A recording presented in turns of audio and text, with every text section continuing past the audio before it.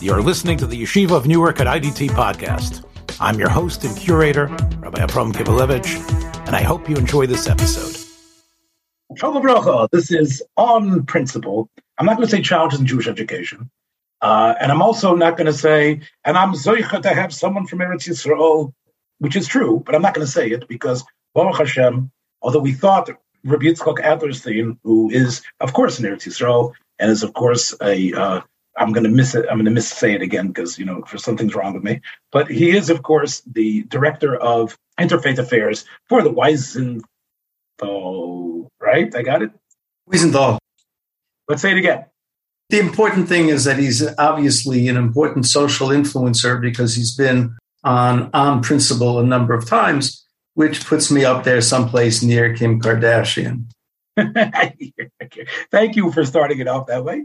I'll go upon him. Although we have to give anyway. The point though is generally I am found in New Jersey, somewhere in the shores of the Northeast of North America, where Rabbi Yitzchok is usually found in Eretz Yisrael, where he is tonight. But Baruch Hashem, tonight I'm joining him, although we're not physically in the same room.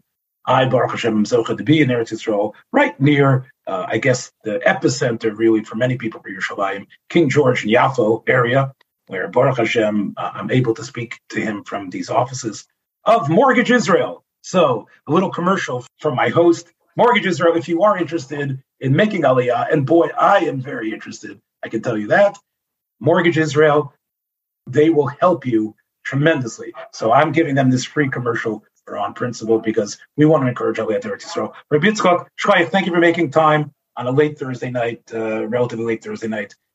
I wasn't going to miss the opportunity to see how supercharged you've become just through a visit here. Hopefully that will translate into something more permanent, and maybe you can even infect some of your listeners, because the way things are going right now, they're gonna miss out on the Chassam Sofer, who said that if you move to Eretz Yisrael because the Goyim chase you there, you're not yet say the mitzvah Yishuv Eretz Yisrael. We are rapidly getting there. Although there are much, much, much better reasons for coming to Israel that have nothing to do with declining fortunes of the Jewish community in America. Well, it is incredible, really. And we've talked a little halachically about my status here, but I don't want to get too personal, but what I will say is that... No, get personal. Okay. I will start with a vignette. Besides the bracha that I gave to the grusha tonight, double grusha, who asked me for a bracha when she discovered with my, the person who was accompanying me told her that I was a rabbi. So she wanted a bracha from me. And she's dressed not in a mini skirt, but in a short skirt and selling hats and other accoutrements in the Ben Yehuda area. And immediately what she wanted was a bracha. She wanted a bracha to find the right husband, and with a tremendous amount of respect, despite the fact that she was the farthest thing from a Haredi, a Harediya that you can imagine. But here she was, being so open, friendly, and respectful of the fact that I, in some small way, represented Torah to her. And of course, I gave her a bracha and I explained to her a number of things about why the husband that she was pining to go back to, who was a serial adulterer and a liar, but she showed me his picture and she wanted me to understand how connected she was to his physical form. And we talked about what that means, how the physical form withers away and what's really important. Serial adulterer. And what else did you say? A continuous liar. Is he running for election next thing? Could be. I didn't look close enough at his picture and at the other pictures that are adorning all the highways here. But I will tell you, that is the type of interaction that happens almost consistently. And it could happen in any taxi cab. It could happen in any store. We've been here almost 5 years, and these interactions occur, I won't say every day, but with regularity, including people who define themselves not as Haredi, not as Dati Lomi, not as Masarti, not even as indifferent, but anti-Dat. You get these people who pull you into conversations and tell you Divrei Torah, and you see that despite themselves that there's a connection. There's a connection to the land, there's a connection to Torah, there's a connection to the people. There is a sense of peoplehood here, which I know it may have existed one time in America. I'm still a proud American and a patriotic American, but never have I felt the sense of belonging or the sense of camaraderie, even with people I don't like. That over here. Let me add another vignette, and it just happened about an hour and a half ago. And by the way, you might have noticed that the first Geshem occurred tonight. And it was an incredible clash of thunder. The smiles that you saw on everyone's face. It's happening, yes. Like, can you imagine, like in New Jersey or in LA, like all of a sudden everybody in the stores is actually smiling at the Rabbi show, bringing down lightning and thunder. It was incredible. But as that thunderstorm was happening, even before it occurred, my friend who was accompanying me, we were looking for a bookstore. Why did we want a bookstore? Because my daughter wants to read American and English classics in translation. So we were looking for A Tale of Two Cities. We were looking for Test of the Dubervilles. We were looking for something in Hebrew, something that she could appreciate and really delve, or actually the complete Sherlock Holmes. Stamatsky's did not have it. Stamatsky's had the Lord of the Rings, Harry Potter. They called the main Stamatsky's. They didn't have it. So me and my friend are walking down the street. I said, wait, that's a bookstore. Holzer's bookstore. I don't know if you've ever been there before, but Reb Holzer, who runs the store, clearly is a sleuth because he is able to assemble ezvonot. He's able to assemble many people like myself who are saddled with 10,000 farm and have no place for it to go because he's getting mitzias and things that are rare, out of print. You can't find them anywhere. I walk into this bookstore. I said, wait, that's a bookstore. I was 100 yards away from it, but I could tell. I said, wait, that's a bookstore. There we could maybe find. Let's go in there. Of course, I went in there, and right away, within 30 seconds, I was engaged in a discussion as to Shia Leibowitz's works, as to how many volumes was his work on Meir Nevuchim, his popular shiurim. And I was talking with a fellow there without a kippah, and we were going back and forth about all Shia Leibowitz's books. And I told him that the one that I feel is the most important of his works, if you want to know who he is the tiny little volume, Das Medina, which is only about 110 pages. And he agreed with me, and we talked about it. And here we are having this discussion, this fellow here. And it was, again, incredible. Within 30 seconds, we're talking about Shai Leibowitz. A woman comes in out of the rain. She joins the discussion as well. The man, as I leave, he tells me that he comes every week to this bookstore to hear a shiur in Moreh Nevuchim itself. And I said to him, okay, I'm going to give you a bracha then, the way the Rambam would give you a bracha. And I said to him that the koach hasichli within him should develop into the point that he's masig dvarim yesodiyim, the eternal ideas, and by being masig those eternal ideas, he should therefore be makabel netzach with the Borei Olam. But I told him also, I said, but as you know from Moreh Nevuchim, doing mitzvot is a great way to get there. And therefore, I encourage you to use those mitzvot as a way for you to get to that hasaga philosophish that you desire so dearly. Very clever. Very clever. So do I belong here or do I not belong here? I don't know. I'm telling you, 10 years since I've been here, I don't have any interactions like that in the Chutz La'aretz, almost ever. Okay. For those people in your audience who you've lost because they don't really have a copy of Moreh Nevuchim, nor have they opened it, what I think my friend here is saying is that you get involved in unbelievable conversations with strangers who are passionate about thought, who are passionate about Jewish things, who are passionate about Jewish history. And it's so much better than the passions that we see in the streets of New York, which are of a very, very different kind and usually far more dangerous. But yes, the people here are great, even the people who are so different from each other.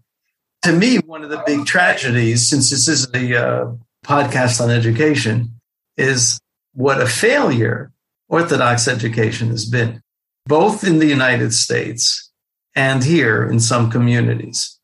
Essentially, I have a hard time speaking to my grandchildren about the importance of what we have here. They're happy here. They love it, but they know virtually nothing about the history of the present Yishuv. They know nothing about the state other than we don't like it because we're Haredi. But they could never offer an argument about what it is that they really hate other than they're trying to kill religion, which of course is true of more than a handful of people, but it's not where the country is. It's not even where the government is. It's not the life that you experience here. And it really is a shocking failure that especially in the Haredi community, both here and in the United States, so little is taught about the centrality of Eretz Yisrael in our machshava.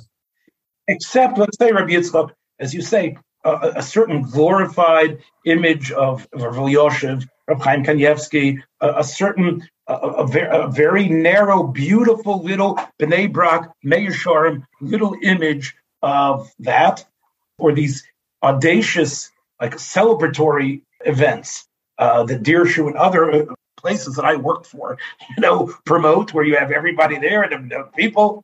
But the two vignettes that I just told you now, that happened to me within the last 2 hours, that happened to you consistently.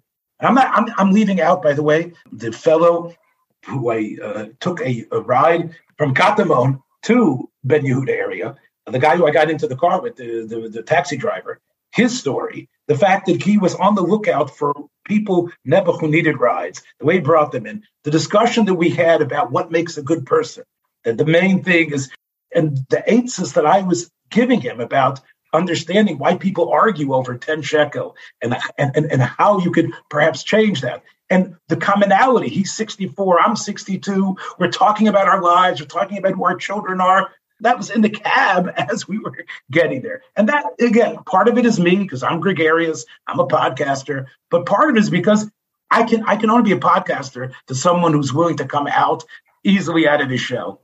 And Eretz Yisrael is full of that. And the attitudes are sometimes, as you say, difficult to swallow, but the heart, the soul, the feeling is something which is missed. And what can we do, Rabbi Yitzchok, you think, as an educator for so many years, what can we do besides give people this glorified, sanctified version of what life in Eretz Yisrael was? What can we do for the Bnei Chutz La'aretz? Not just to encourage Aliyah, like is done by the Mizrachis, who it's all. Let me now add something parenthetically. They sell a lot of, if not untruths, but they don't sell it exactly the way it is. My son, who was a Chayal Boded, suffered. He suffered for his religiosity. So I guess what I'm saying is the rose-colored, fairy dust sprinkled version that you sometimes hear from Mafdalim or whatever, from the Sochnut, is not the story. But how can we sell it in a way that we can encourage really Avas Haaretz in that way? I think first and foremost, we have to teach history seriously, not as just a very, very cursory overview of Golos for 2,000 years. There were a lot of Goyim, and they tried to kill us, and they succeeded most of the time, and we're still here today.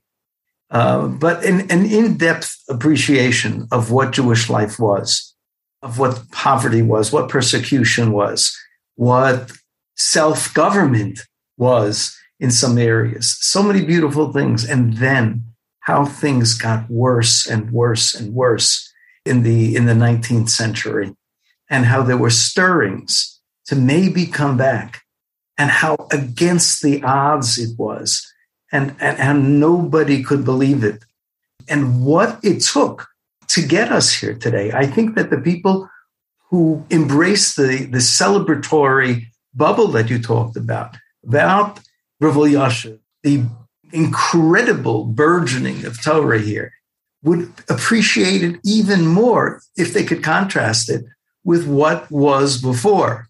If they would read my neighbor, the master work on Yeshiva Savlita, Shaul Stamfer, and understand what it was to be a yeshiva bacher or a kollel avrech in Europe not so many years ago, and how that has changed, and what mesiras nefesh it took, and who was responsible for on a human level of getting us here. There's so much to appreciate, and so much that people would appreciate, and it would deepen people's appreciation of the mitzvah of Yishuv Eretz Yisrael, and maybe even increase their appreciation of their neighbors who are not from.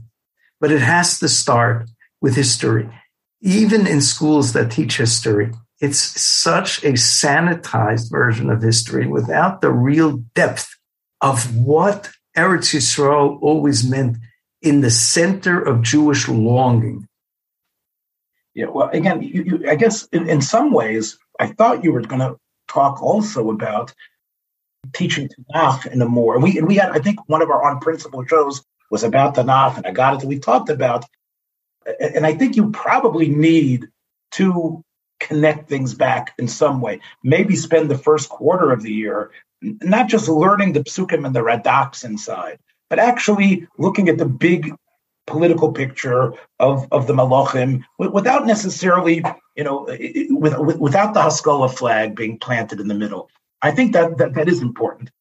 I will tell you, by the way, when I was in Ashkelon yesterday, I noticed that on many, many street signs, like my friend, the Makubal, Nasanata Glick, lives on Gidon Ben Yoash. On his street, there's a little 2-line description of who Gidon Ben Yoash was, right? And when we come to Tzvi Segal, who's somehow one of the people who signed the Declaration of Independence, there's a little thing about him as well. I was very tzufreden when I was at the corner of Ibn Ezra and Menachem Begin. I'll go up on them, but there in those street signs, they actually, they try that anyone who stops there does get that little message. It's almost like lahavdil. Like when as you know, I work as a mashgiach at the A&H company, which I'd like to give them a commercial today, but unfortunately I'm not there with them. But they do have great product. But one of the things I noticed in A&H that they put up signs about how among the workers about not, Xing out expletives, that the workers should not use nivel peh. Okay, does it make a difference? You put that sign up everywhere, it makes a difference. They see it, it makes a difference. The same way I've noticed, by the way, and just again, an observation, 10 years ago, I did not see the signs, Shemor al Nikiyon, Shemor al Nikiyon. I see that everywhere now. And I think it's making a difference. It sounds, what am I, 3 years old? There is something about this reinforcement of seeing the messages over again that even the most cynical grub person will say, okay, yeah, I guess maybe I should pick up that cigarette butt, those pepitas that are on the floor. I shouldn't let them stay on the elevator floor. I should pick them up.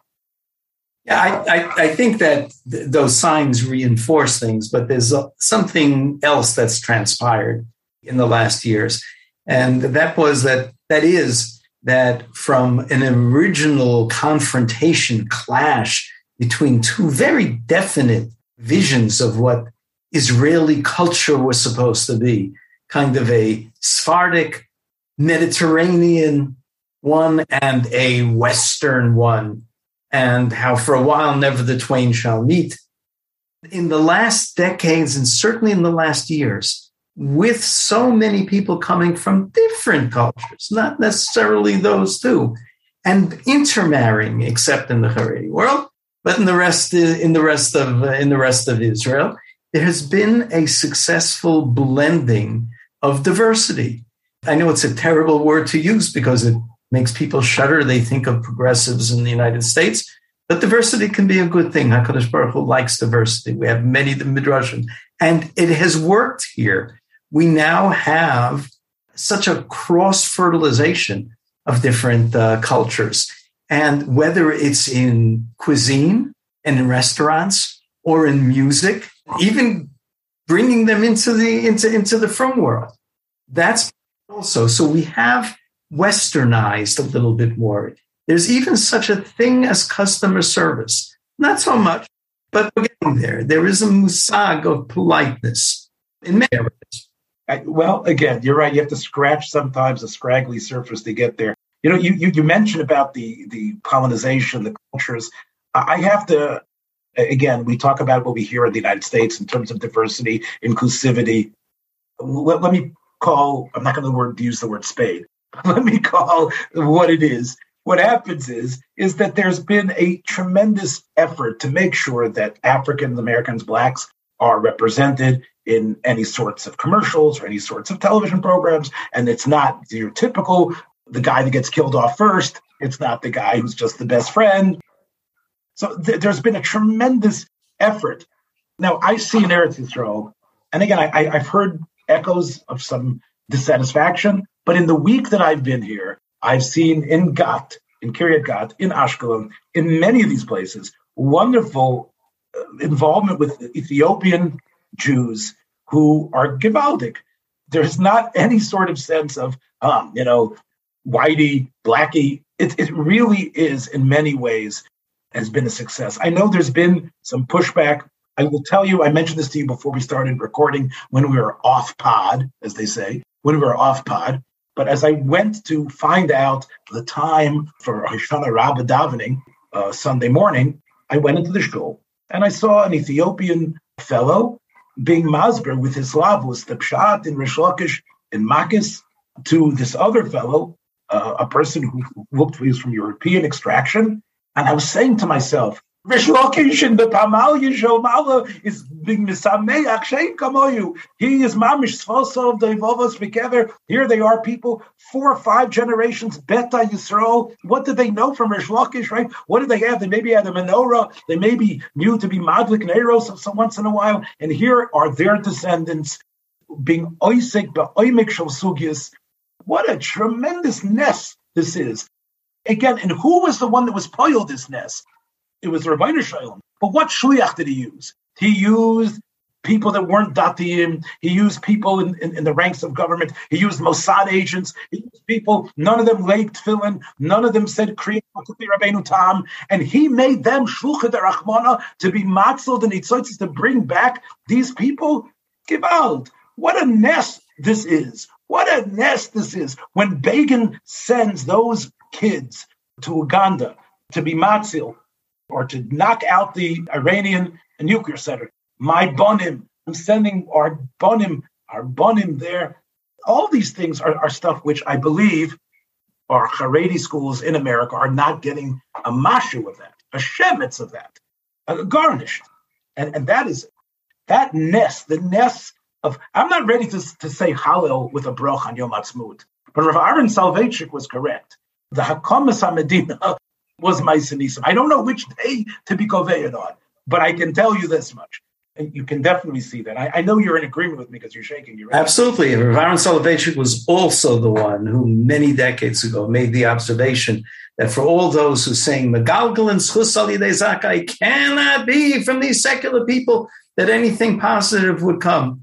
He pointed to one of our Haftorahs, the Arba Mitzorayim, who, by the way, have no chelik in Olam Haba, and yet they were the agents through which the Hatzalah of Yerushalayim occurred. So Rav Aaron Soloveitchik said, don't tell me that a Yeshua can't come from people who are far from Torah and Mitzvahs. It can, and it did.